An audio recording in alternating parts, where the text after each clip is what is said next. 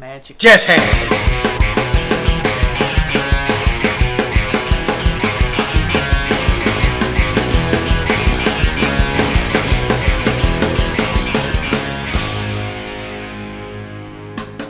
Jazz hands.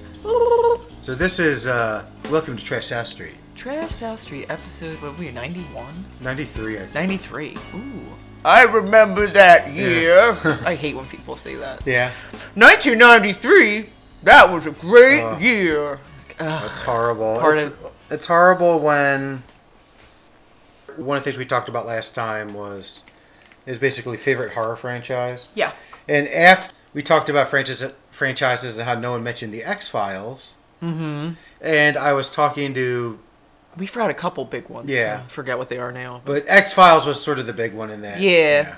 But I was talking to someone, a younger person, who literally had no idea. I think they thought I was talking about the X-Men. Oh, God.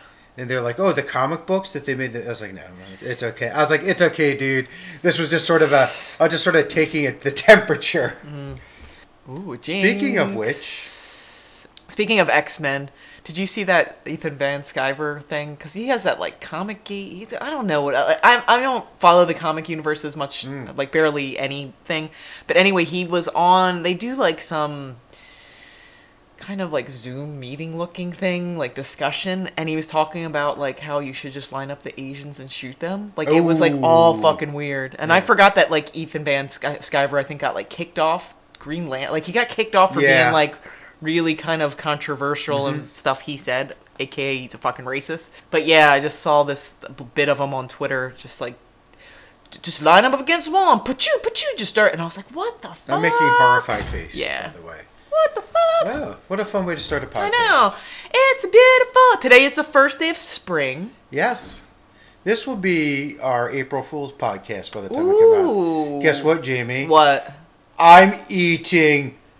baby mice. Ooh, April Fool. Oh, but you are eating baby mice. Yes, they are. Your little pinkies. It's okay. They're dipped in Chocolate. green beer because it's also sort of the St. Patrick's Day, which I feel like completely went under the radar this year. Let me put it this way: if there wasn't an event in Animal Crossing that allowed me to dress as a leprechaun, I would have no idea it was St. Patrick's Day. We did takeout last week at Iron Hill, and so it's kind of a pain in the ass sometimes getting down there. So I had Mark drive, and then I jumped out and grabbed the food. But anyway, Phoenixville, they like must have been having bar hops or like bar crawls or something because it was. I was like, oh, it's not like.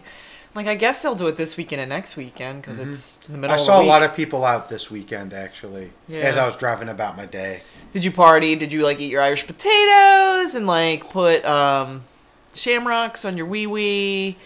And put a I did something. on? I used a cucumber for something that I shan't talk about. Ooh. But it's... a salad? It's green, and it's sort of, woe behold to whoever eats that salad later. No, but I would like to tell, like, sort of, it's not quite a story, but it was an interesting experience I had earlier this week, and that would be my first COVID vaccine. Oh, yeah, so tell us about the COVID vaccine. So, in and of itself, there's not much to tell. I went to Montgomery County Community College, Montco.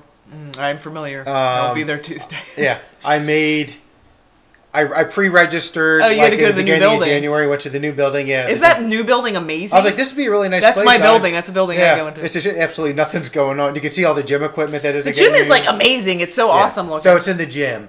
Beginning of January, and then finally got the notification like 2 days before I was eligible. And I was like, ooh, this is exciting. I was all excited. But then like 5 other people I knew all got the vaccine at the same time.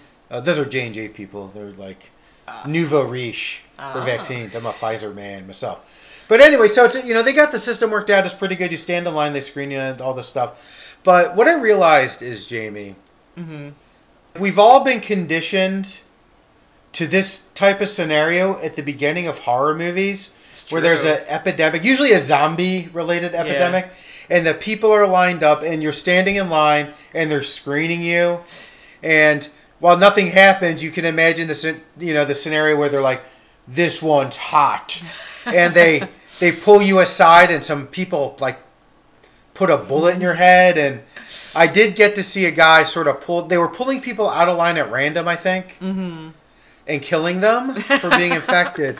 A guy got booted, but he got booted more because he had. Was he dressed like a grandpa? He was like the dude in the Titanic dressed as a woman. Yeah, pretty much. I'm a grandpa. Or the people who are dressed as grandmas. Yeah, that did happen. So it's weird because it was a non-event, but it was very. Like I said, you've seen this scene in every horror movie or every sci-fi movie where there's a viral epidemic of some sort. And you line up and you wait, and then they send you, and then you have the 15 minutes to see if you have a reaction to it. Yeah. How long did it take you from start to finish? It took me probably... It might have taken 45 minutes, and that includes the 15-minute wait. Mm-hmm. There wasn't much of a line when I got there, but there was one after. And the only thing that really sucks is because a lot of old people are still getting the vaccine. You see these people who can barely walk having to hike up and then wait outside. And some of them, in like the nursing staff will come out with wheelchairs. And those fucking selfish old people can't walk, jump the line. And I was like, this is fucking bullshit. Except I wasn't, because there were also sheriffs there watching to make sure nothing bad happened. The handful of times I've been on campus this semester, like a lot of old people having like a lot of everybody, but a lot of trouble, like but some wheelchairs, some walkers and stuff like that. I kind of feel bad. Now the best part of the experience was it was all old people waiting in line. The ultimate fucking old people discussion. Oh god. They're like, oh, Janet is trying to have another baby, and I'm like, you should wait. Yeah, I took my metformin. Can you believe the doctor says? And it was like a cacophony of that, and I like almost started to laugh at one point. I actually had to kind of bury my face in my sleeve. My arm was really sore for 2 days. Like, was it from the shot or jerking off? Well, both. I mean, I saw those monkeys jerking off all the spider monkeys, and it got me riled up. No, it was in the muscle they shot me up in, and it's like, you ever like a sore muscle from working out, and you can kind of stretch it out and stuff. The first part of that, it was like a pain, but it was, if I had a real person job instead of playing with a computer all day, basically, it would have been an issue. But yeah. I've been trying to get the vaccine.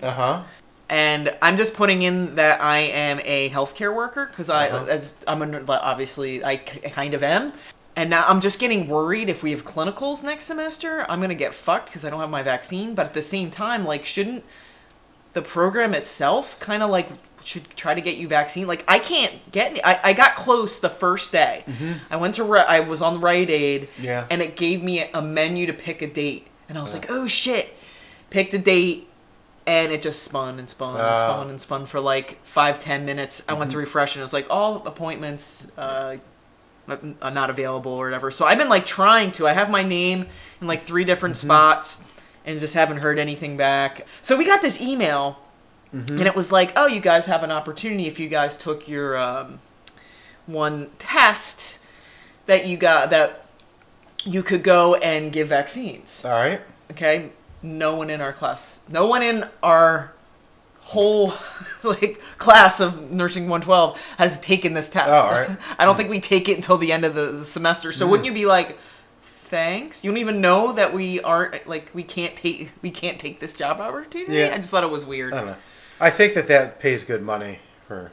Well, this would be, and you could have some for yourself. That's really the benefit. No, you weren't getting paid. You were just some vaccine, and it's like one for you, one for me. Yep, that's what I do. 2 for you, and you're like, you could shoot. I wouldn't mind doing it if I like was more if I like kind of knew what I was supposed to be doing or how to take a like hour training. I would do it. I would. But I would say, it's my understanding that if you're, you're not a student doing it for the experience. If you're someone who has a nursing degree, the credential that allows you to do it, it's good money for relatively, I guess a day's work, other than the risk of maybe getting infected. But, but I do think, you should be able to get it somewhere. You could probably. As I said, I have my name in for one place in King of Prussia. I've tried Rite Aid. I've tried Wegmans. I have this place in Kimberton I've tried that my name's on a list, and Audubon Pharmacy. Oh yeah. So I'm just trying to get to the little places. There's I don't know if you use it. It's a website. I think it's called Vaccine Finder. Yeah, and it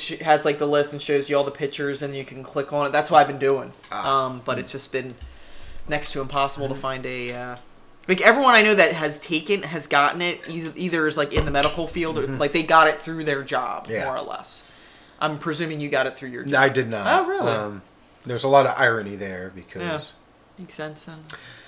Of what I do and other things I I honestly thought you got it through your job. No, I got it because of pre-existing conditions, which is big dick syndrome. Yeah. They're like, this man must preserve this piece of... No! Hypopenia. How about we inject everybody... Or hyperpenia. Yeah. I don't know.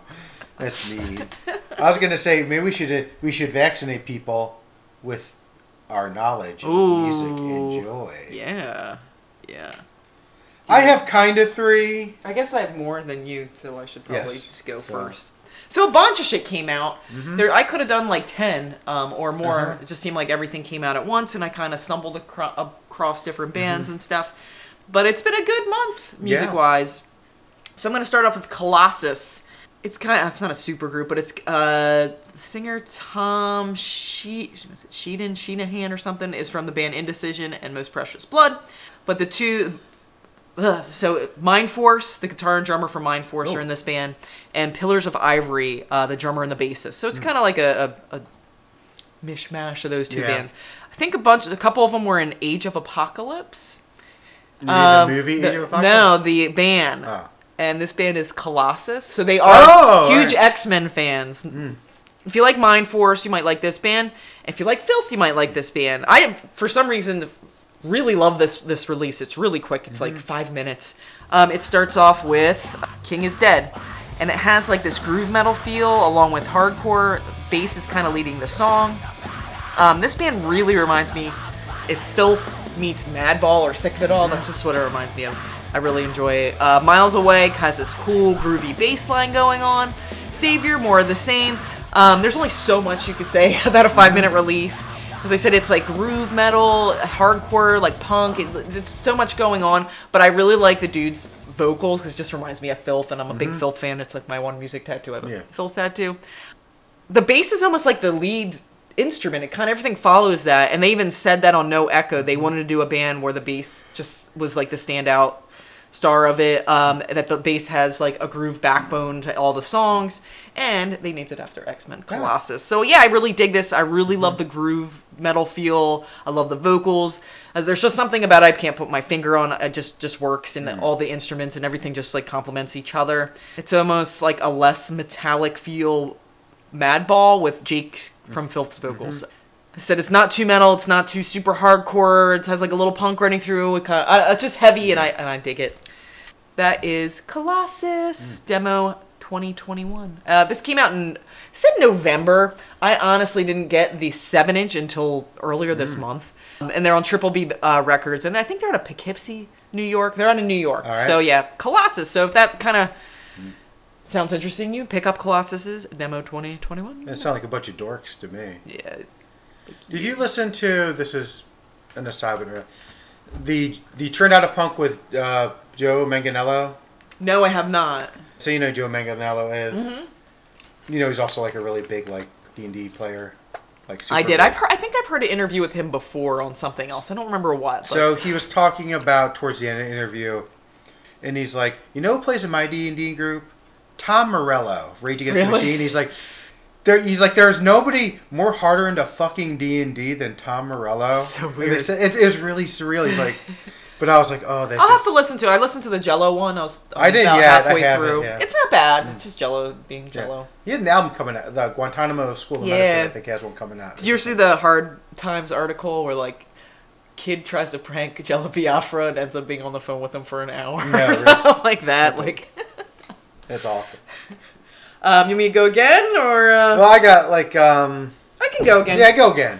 So, Regional Justice Center. It's a band we've talked about here a bunch of times. They had a new full length out. Full length equals like 15, 16 minutes, and it's there out of Seattle, Washington. This is their 7th release. They've been around since 2016, 2017, and this new one is called Crime and Punishment, and it's on Closed Casket Activities. This is their sophomore full length album. As I said, it comes in at a whopping like 16 minutes. The guy behind it is Ian Shelton. and it was pretty much started as an outlet over his frustration over his brother's incarceration in 2016. Another person, not that I don't personally know, Steph, that's it, Jerkova. She's in Punitive Damage. I think she's the bass player, bassist or drummer. I'm not exactly sure.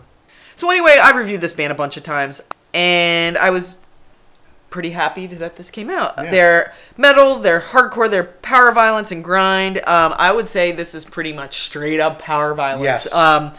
They kind of took that turn to just straight power violence, and they do it well. I enjoyed it. It starts off with Taught to Steal, and bam, it just like hits you with a fucking wall of sound, wall of guitars and drums with like barked and growled vocals, and then the breakdown happens. Yeah. Dust Off. I think that might have been one of their singles, air quote singles. The drum is like a relentless machine gun, and then it gets all sludged up. Absence is one of my favorite songs. I have it as like power violence meets sludgy doom with a little groove. Inhuman Joy, that is probably my favorite song on the album. It's a little different. It's a little more slow. It's angry. It's almost like D-beat hardcore. You can understand his lyrics pretty well. It's a really cool song. Conquest, hardcore mixed with power violence.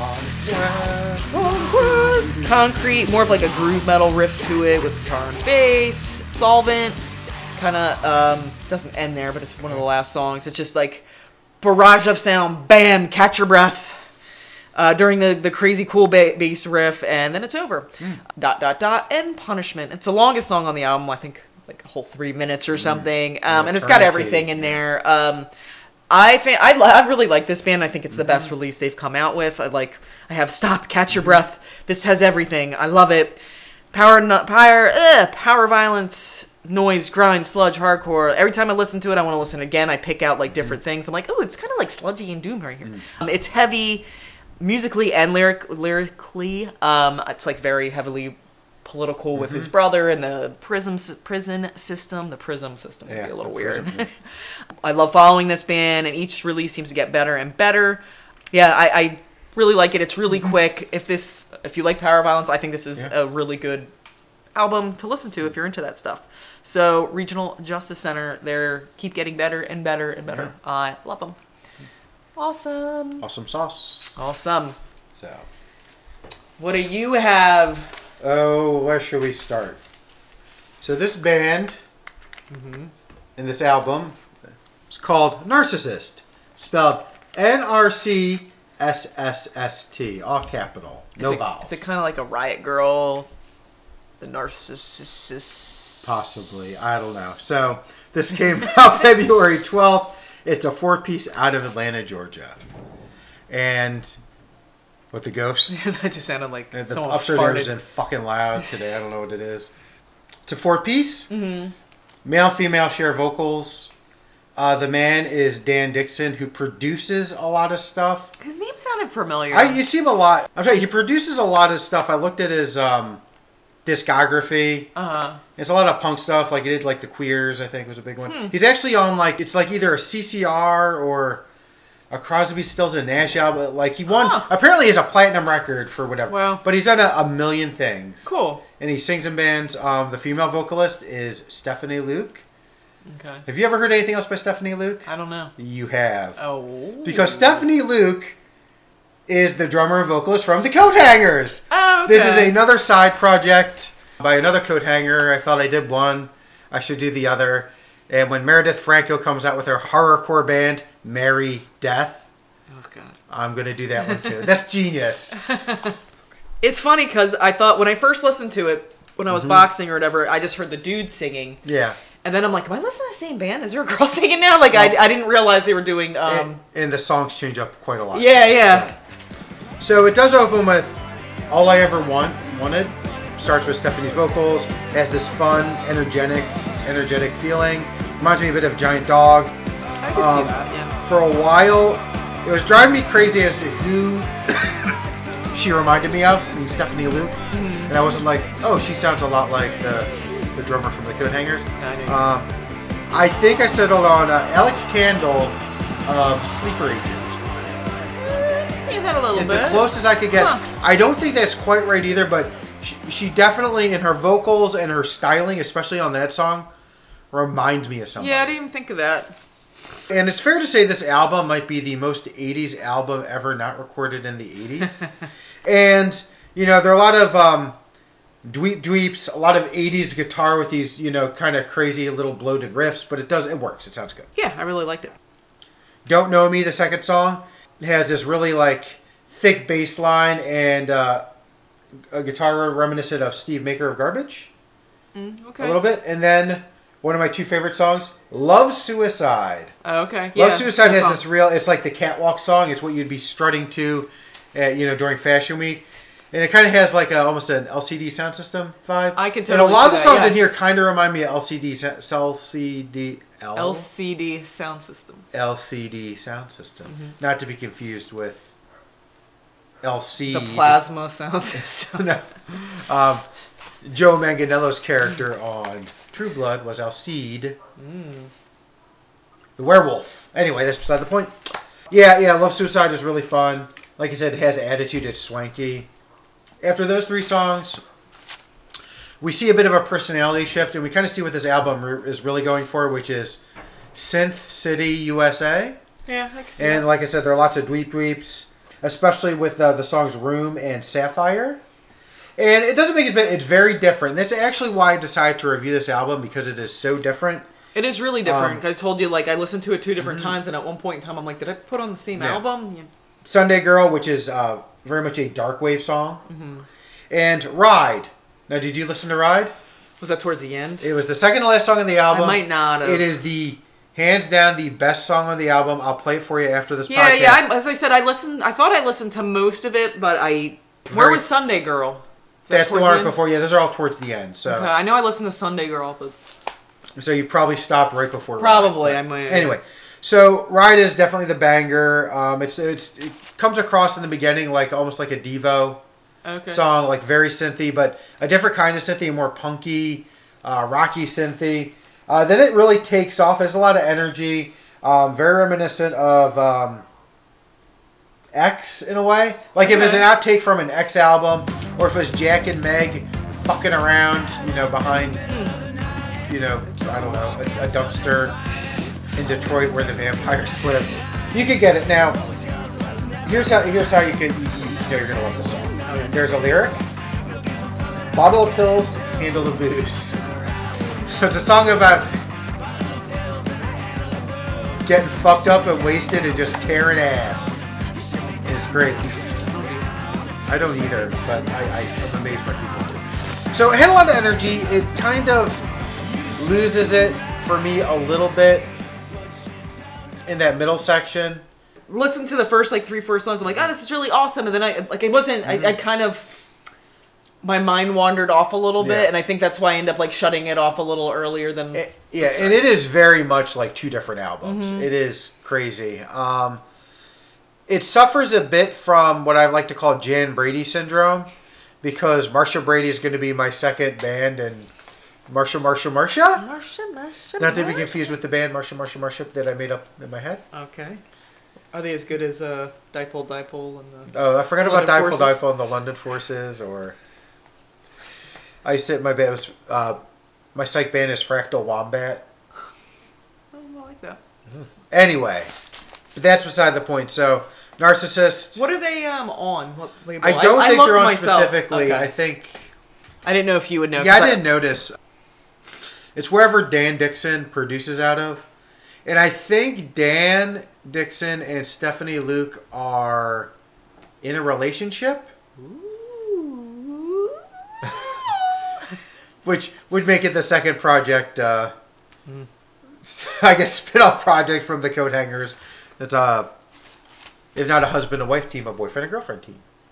Yeah, I really liked it. I really enjoyed it. And now I want to listen to the Ride song. Well, you'll listen to it after. Anyway. I'm going to go with Brian Monroe, I think. Yeah. So I was really like wanting to chill out and listen. Like Bandcamp a couple weeks ago, because this is March 20th, beginning of spring. I think last Friday they had a Bandcamp. So I just been wanting to listen to like more chill stuff and kind of just sit back and chillax. And so I just kind of was looking at ambient stuff, and I stumbled upon Ryan Monroe. And he had an album out this month in March called Isolated Bass. And I was very turned off at the album cover because it's just a bass like on a tree in the middle of the forest. I'm like, that's just dumb. And I was like, oh, that's actually really good though. And he is out of Melbourne, Australia. And this is instrumental, ambient, electronic, and bass. It's also his first solo record. He is in a Australian ska/jazz band called Cat Empire. Oh, all right. Which they have a bunch of stuff on YouTube and such. And they're decent. They're okay. I wouldn't say they're ska. They're more like you should check them out. They're interesting. Check it out, yeah. So anyway, that's where he's from.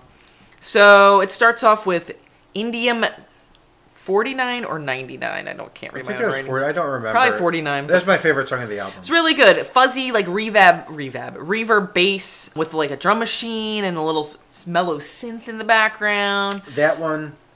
I'll let you finish the song and then I'll tell you. Nothing much. I was going to say it's like very chill, kind of trancey, but it just is like a really good start to the album. Not knowing what this album was about at all. Were you like, what the fuck is she listening Well, to? I was like waiting for the music to begin. I thought this nope. well, this is a really good intro.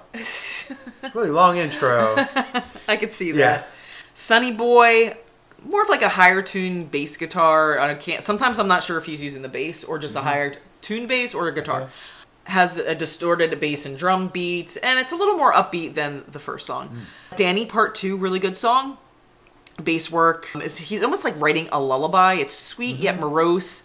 I just think the bass line just flows with the chorus, and the focus on the bass, it's a large focus on the bass with like very limited drum and beats, and the bass has a solo the last couple minutes. It's very trancey, and the bass at times, you get like a tiny hint of surf guitar surf, like a little bit of it that you're like, oh, okay. Each time I listen to it, like little things just kind of pop out. My favorite song is Chameleon Suit, and it has like a bit of a Cure song riff to it in the very beginning, and then it kind of starts and turns into a totally different song. They put the synth in there, and it sounds really good, and and that Cure riff just keeps showing up. It's very chill, ambient vibe to it. TR6.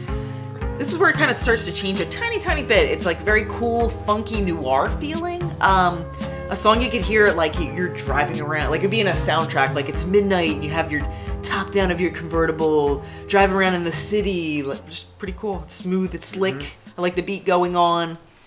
Take Cover has this like thumping drone beat mixing with like high tune bass strings. And it's a build-up of beats. Very trance, very chillaxing. Oh no, that's not the second to last song is Joan of Arc, really cool. Instead of drum and bass, I would say bass and drum because the bass is always kind of the focus. And they're jamming with each other. The beats are a little more heavier, and I think it's like the most electronic song on the album. And then it ends with Hat Trick, bass and guitar work in the front with beats creeping in the background. And then the drum machine like pretty much kicks in 2 or 3 minutes left, and it ends on this like cool, suave, sexy vibe. And I super love this. I think it's great bass and drum ambient, super chill, laid back, trance-like. Each song's a little different. Sometimes, like with like ambient, you're like, is this the same song? Yeah. But the album just starts with like this desolate, disconnected, sad vibe going through. I don't know if you get this off it. And then it slowly progresses to like this slinky, almost accepting, chill flow to it. I think it's like great background ambient music that at times will just prick up your ears and be like, oh, what was that again? And you'll go and like rewind it or whatever. But anyway, like I really like this. I thought it was fantastic. So it's Ryan Monroe, Isolated Bass. So if you're looking for something like kind of chill yet interesting enough to listen to and you like ambient, I would check this I liked it out. a lot. Yeah. Good stuff. There's really so much you could say about like ambient instrumental to a point, but then there's no singing at all. There's no lyrics, but it reminded me a bit, and I think it's just because I don't think there was any influence over there. I've talked about it before. Eric Avery, did that album Help Wanted, and it's a bit reminiscent of that, but you got to figure it's also that's a solo album written by a bassist. Okay. Yeah, I could see that. So it's just something weird. I was like, oh, maybe that's why. But for like a first like solo album, Go Out on His Own, I thought it was done like really, really well. It's not overproduced. Like you could, it has that raw feeling to it. But yeah, it's really good. So Ryan Monroe. And now we're going to talk about the Iron Maidens of Heart Sabbath, Kabbalah. Kabbalah was a band I passed up twice, almost passed up a third time. On the last podcast, I mentioned I was going to do another doom metal band. Yes. And I was like, but I couldn't take it. This would be that band. I'm glad I kind of gave up looking for other music and listened to this because this album is fantastic. Awesome sauce. Mm-hmm. So Kabbalah is a 3-piece out of Pamplona, Spain. They've been active since 2013. I think they have 3 LPs and 3 EPs. This would be their 7th album overall, so I think it's their 4th LP. Like I said, they're a trio, which surprised me because they sound like a much fuller band. I would have thought there was like 5 members. Yeah. And also, given the way these songs are structured musically, it makes a lot more sense now. This came out January 15th this year. In America, it's put up by Ripple Music, but there's also like Black Witches Records and some other Rebel Webble record. I don't know. But I think, Ripple Music is the U.S. arm of whatever. That's a doom metal band. But I would say not typical. No, like I wouldn't like seeing doom metal with them. Like I could see a little bit, but not. It's me. There's definitely some doomy riffs in there. Yeah. It's more. I would say they're like prog metal, like psych metal. Probably like psych metal.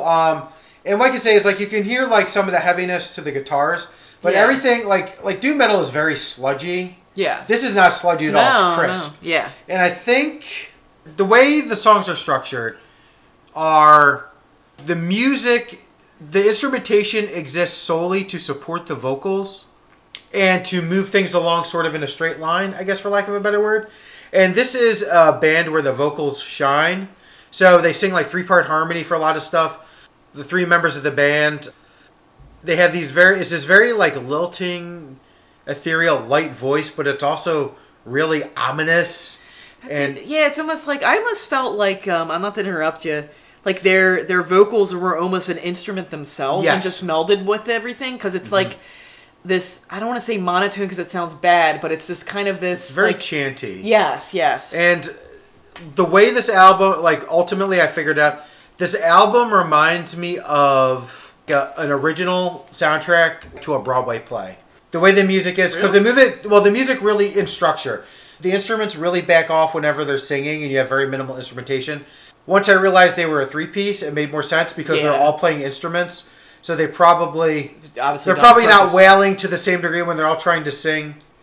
Which is weird because when you're doing a recording, it doesn't really matter though. Yeah, you know and I think I listened to some of their live stuff, so it's similar. I mean, it's very clear that they probably recorded the vocals and the instruments on different tracks because it's that whole sounded like they were recorded in a different room. Yeah, it did. But good. Yeah, the vocals not are in a bad way. Yeah. But yeah, so the first song is feels like soundtrack Stigmatized. And it's very ominous. It's unholy, it's unsettling. Towards the end, they start just basically wailing, meaning vocally wailing for not wailing like and it is so spooky, especially if you're wandering in the woods.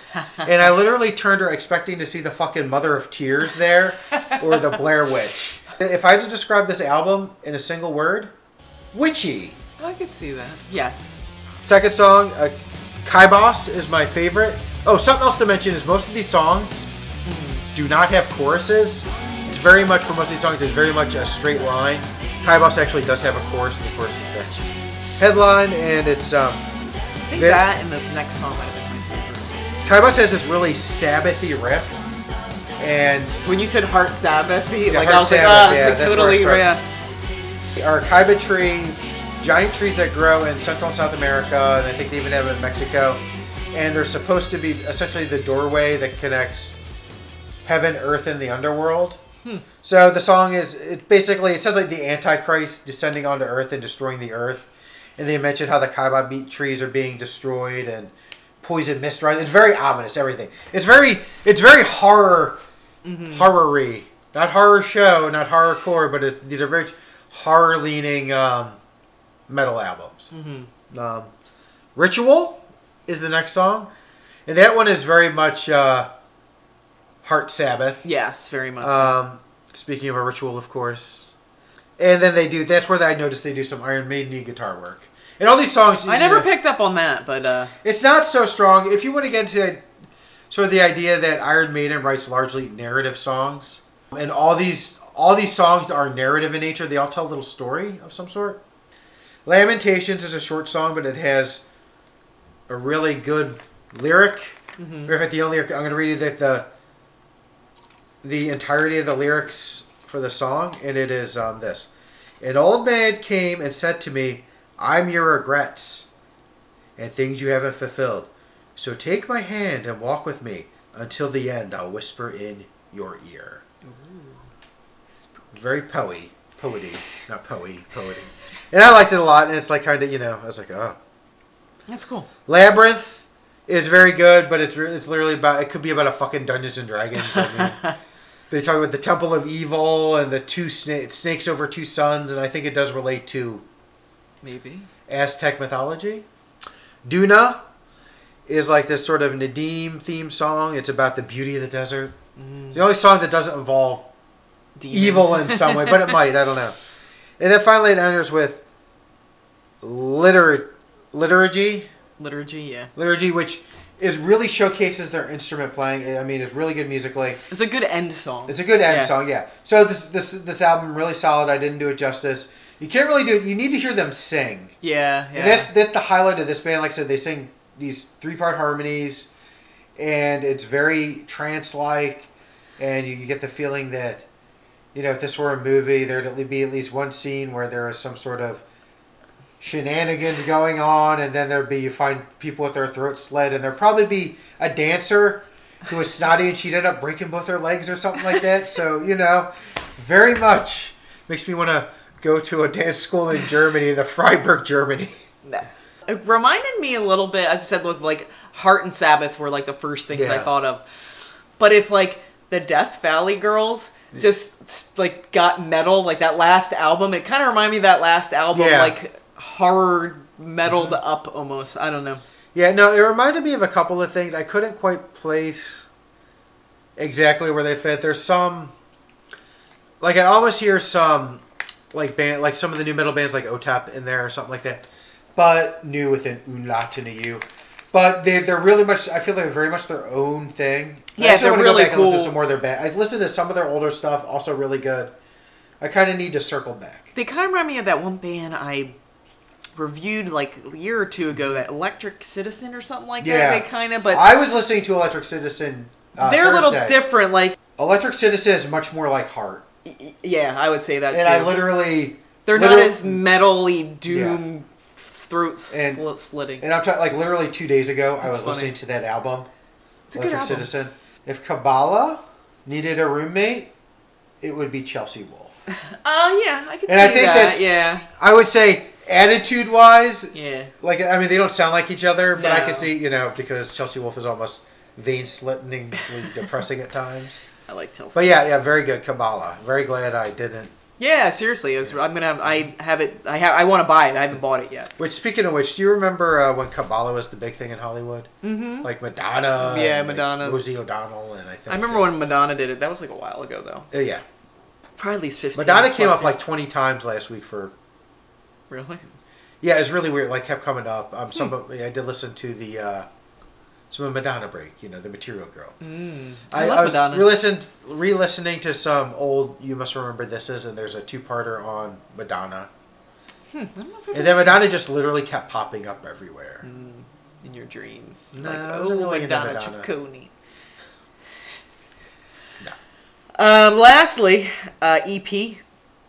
Total Rubbish. Yes. Triple Negative. Yes.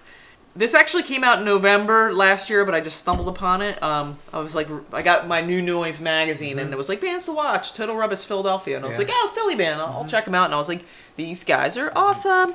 So it's their debut EP.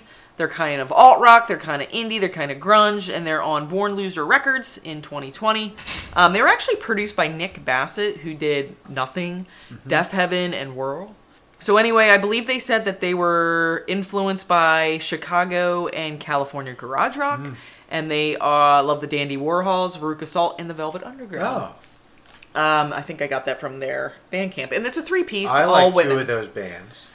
You don't like the Dandy Warhols? I like Never listened to the Dandy Warhols. I like if you took the Dandy Warhols, the stuff I like from the Dandy Warhols and the stuff I like from Velvet Underground and mashed it together, that would be a band.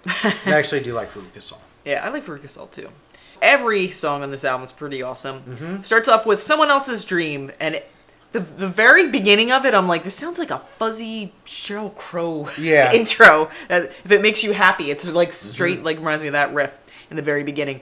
But it's a little psych, it's a little garage, it's a little shoegazing. You have these like fuzz guitars, these reverb, like monotone vocals with buzzing bass and drums. Really cool. And I was like, this is good. Ears perked up. What's Your Damage is probably my favorite song on it. You have these like fuzzy, distorted guitars and vocals. It has that like 90s sub pop alt feel to it. Probably that Veruca Salt going through or whatever. Very, that's a garage Veruca Salt. I really love the chorus of the It just like hooks you in. Really cool song. Kid, awesome song. Garage and psych riffs, like just it's almost like sailing on a summer high school vibe. Like there's just something like sweet about it, and innocent, but then it's just really cool. Bad Luck Baby, more alternative. I really more like rock that's and my roll. favorite song, I think. Yeah, I would say it's more probably the rock, quote, rock song. Buzzing guitars and booming drums. Really good. Honey Rider was, I believe, their first single off this. Like and it almost has like an L7 light sound to it. The music reminds me a little bit of L7. Just the guitar and drum work. It just reminds me a little bit Pretend That You're Dead. It's just heavy enough. It's heavy enough, but it has like a slight shoegazing sound about it too. Undertones to it. So yeah, it had like 5 songs. Super rad, super solid EP. If I didn't know they were out of Philly, I would have thought they came out of that New York scene, like with Surfboard and like all like Boy Toy, all them. But they're not. They're out of Philly. And I really dig the whole package. The music flows well together. It really works. The vocals add to the whole product. And I cannot wait to see more out of this band. Yeah, I love this album. It was great. Right up my alley. They reminded me a bit of Olivia Jean, if you remember her. Olivia Jean. Oh, yeah. A bit, but kind of, sort of. They really remind me of, and it's funny, so everything you used to describe that first song, those could all be literally like tags on Bandcamp to describe the first Chastity Belt album. Oh, I could see the one that's like different than the others, and if you've never heard that album, listen to that, or at least like the first song and the last song of that album, and they sound a lot like that, which is kind of shoegazy, kind of surfy. When I listened to this, I was like, I think Lou will like this. I thought Mark would like it too. I don't think Mark's listened to it yet, but I thought it'd be up your alley. But I think it's a really good release. I think it's really cool. And they're from Philly, so total rubbish. Triple negative. Yeah. Good shit. So I sort of attempted to review one more album. Okay. Because it's, again, this is our April Fool's Day. Oh, I forgot. And, once or twice, I'm drinking poison hot dog. Oh, April like your Fool's. Diarrhea dogs at the Eagles game? Yeah, I was like, no. So me and Lou go to I did not have diarrhea at all. Lou and I go to a preseason Eagles game.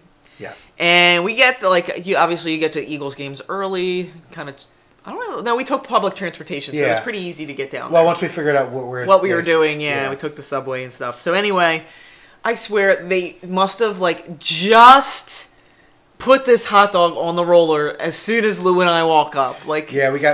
It still had pig ears on it. Lou's like, "Oh, can I have a hot dog?" And the dude just looks, you can just tell, they're not even cooked yet.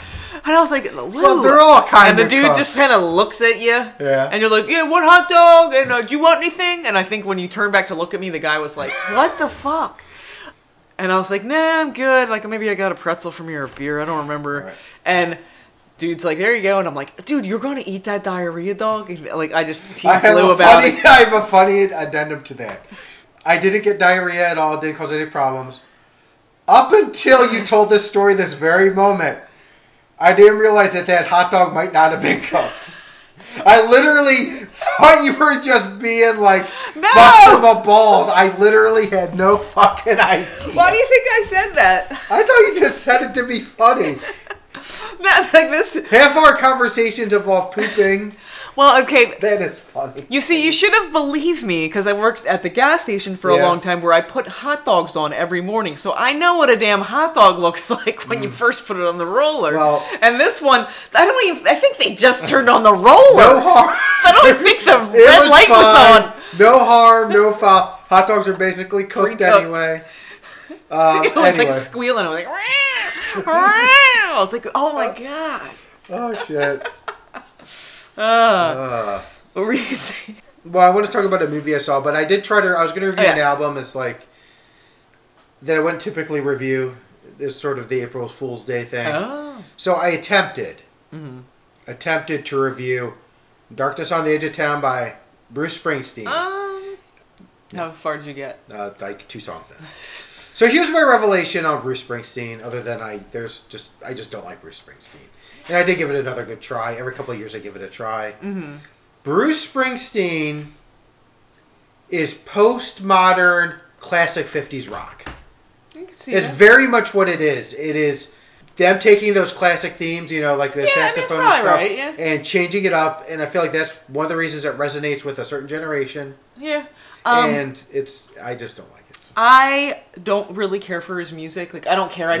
It's not even on my radar. It's just not my thing. Mm-hmm. But I like him as a person. Yeah, he's a very nice, yeah. Yes. Not that I know him The personally. fact that he swoops down like some sort of rock and roll superhero. Yeah, I just think he seems like a cool dude. I'm just not into his music. But, Yeah. yeah. I know I watched, it might have been like one of those shows about like decades, so it was like, so Like I think the VH1. like the 90s, 80s. On the 70s, on the music episode of the 70s, the 2 big revelations are, one, Ringo Starr is fucking ripped in the 70s because they show him and George Harrison doing that concert for Tibet, and he's just like, he's drumming, and yeah, he's like fucking like cut. But the other thing is there's like concert footage of a youngish Bruce Springsteen. He was hot when he was younger. He was, and I was like, other than the fucking music, that legitimately looks like a fun show. Because it's like a bar show. I read something. And other than, well, hold up, let me back up one last song. It's not even his fucking lyrics, it's the band. The E Street. Yeah, it all sounds the same. Ooh, Clarence Clement's going to play the saxophone. Someone's going to do a bell thing and it's be like, ding, ding, ding, ding. Well, maybe it harkens back to just like, using a whole band. You know what I mean? Like, I don't know. I read something either on Facebook or for Instagram, I don't remember. And it was like, what if the Piano Man is about he was playing at a gay bar and he didn't realize it was a gay bar? And it would make more sense, like, Davey going to the Navy. And then they're like, what the hell are you doing here? Like, all these lyrics, if you put it to, like, a gay bar, it gives it, like, a whole different meaning. Yeah. And I was like, that's kind of interesting. Yeah, pretty interesting. So, I watched a movie. What'd you watch? I'm going to tell you about it. Okay. Let me get notes. I watched it several weeks ago. I was in Target doing my shopping. Some shopping. I'm going through, like, pages upon pages on notes on the effects of cannabis on male and female fertility, by the way. Because I have a multi-purpose legal pad. Okay. So I went to Target. I always do the long loop around past the video section. Well, the DVD section. Yes. Saw this particular one. I was like, walked Chicks away. with dicks. Buy that right away. That's weird at Target. Dicks with chicks. It's about a bunch of bros, bunch of fucking chads, and That are detectives with little baby chicks. no, that'd be even weird. Dicks with chicks. Watch as they all I just got baby that's peeps. gonna be our cash cow. I'm not gonna go. I have a tangent to go on. I'm not gonna go on it here. It'll be for after because it'd be just for me and you. I ignored this movie. Could not stop thinking about it. The next day, I went to Target and bought it. That movie, the very excellent Mr. Dundee. Crocodile Dundee? Yes, starring Okay. Paul Hogan. Well, sort of. Oh, you were telling me about this. This is a new Crocodile Dundee movie, 2020. Okay. And I did not see that. No. You're lucky. And I actually bought it in part specifically so I could talk about it on the podcast. Okay. As filler.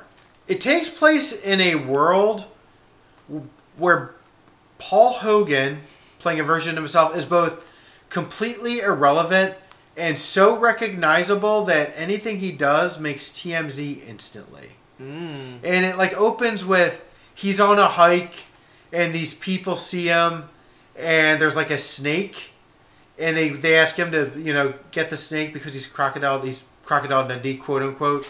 And it's this really bad CGI snake that he picks up. He ends up throwing on like some Cub Scouts. That starts the comedy of errors that is Mr. Dundee. So Paul Hogan has been asked to become a knight. God. by the Queen of England. Consequently, suffers a series of errors. This sounds pretty amazing. It's pretty It's they take special pains in the beginning to tell you about his career before Crocodile Dundee, because he was on the Paul Hogan show. He was on basically the Australian equivalent of SNL for 14 years. About 4 times in the first 10 minutes, different people tell you that Crocodile Dundee is the most successful independent film ever made. Okay. Which I don't know if that's even true. I have no idea. Then, honestly, the most successful independent film ever made is Star Wars. I believe, because Star Wars is largely an independent film. What? And I never heard of it. It's you wouldn't understand. Okay. It's like dinosaurs and shit. Okay. Paul Hogan he wants to become a knight. Originally, he doesn't want to become a knight, but besides, he wants to become a knight because his granddaughter, who lives in Australia, is at a new school, and she's having trouble making friends. This movie sounds awful. Oh, it's great. It is unbelievably bad. He's trying to be on his best behavior, and he just keeps fucking up. It's a comedy of errors, like I said. His agent, for some reason, is still trying to get work for him. Mm-hmm. They essentially do the same joke twice in different parts of the movie, which amounts to people misunderstanding Paul Hogan and thinking he's racist. Now, the first time is he goes in for a casting call to make like a new Crocodile Dundee movie, and they want to cast Will Smith as his son. Uh-huh. And, of course, once he points out that Will Smith is African-American, they all lose their shit on him, and they're like, you're racist. And that makes TMZ. The second time is his good friend Olivia Newton-John, who's in the movie, invites him to a fundraiser, a Grease-themed fundraiser for, like, a school. And across the street is... Kylie Minogue. No, it's basically the BET Awards. Okay. It's something like that. So he thinks he's talking about this talent show for these like young kids, and everyone thinks he's talking about these black performers. Mm-hmm. And so he's labeled super racist and patronizing, and so on and so forth. His son, who lives with him, is operating a dance club in the house, but that's never explained. Wayne Knight, Newman, shows up to live at his house. I don't know why. John Cleese is an Uber driver. He's John Cleese. He plays himself, but he's also an Uber driver. Okay. Yeah, you're getting a picture. What else? Like, I literally could not believe how bad this was. Was it as good as that one Police Academy in Moscow? You ever see that? Yes, I just saw it in the theater, actually. Oh, I forgot. So there's two. Oh, like there's a scene where there's a Crocodile Dundee Hollywood impersonator, and somehow like he's more famous than Crocodile Dundee. There are 2 jokes in the movie that legitimately made me laugh out loud. Mm-hmm. One is he's talking to his granddaughter. At that point, he had rejected being a knight, but he lies to her. He says, he's like, oh, no, I am going to be a knight. So his gardener, who's just sitting at the table drinking like a beer, just goes, what a wicked web we weave! And it's just funny in context. The other one is to improve Paul Hogan's image after the BET fiasco. He has to meet Chevy Chase for some reason. Okay. And I don't know why. Like, I actually rewound it twice. I was like, did I just miss something? No. No, they're like, you have to meet Chevy Chase.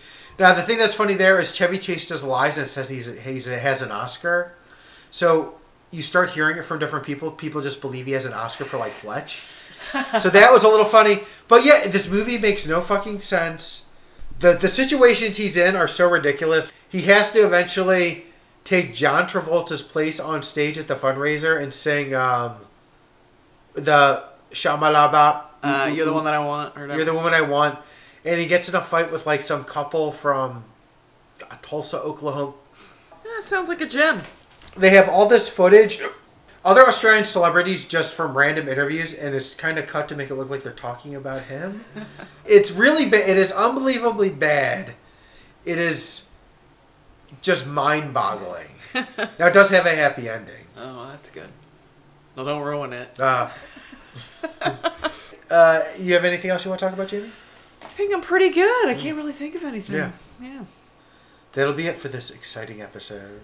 Exciting. And then I guess our next one will be in April. After April Fools. When you're eating diarrhea dogs and shit. I still can't believe you didn't do that. I did it till like literally at this point 20 minutes ago. It was like squealing. Mind is blown. It was a good hot dog, by the way. Yeah, I'm sure your teeth sunk right in. Yeah, that's disgusting somehow. The skin wasn't even cooked yet. It was fine. All right, everyone. Bye. Bye. Do you ever see the Conan O'Brien sketch Attack of the Telepathic Baby Chicks? No. And it's just like Conan and Andy Richter clutching their hats going, these chicks are in their minds, they're reading our minds, and then they'll cut to just these like little peeps just pecking. It's like hilarious. Anyway, you guys didn't hear that because I just cut it all out. So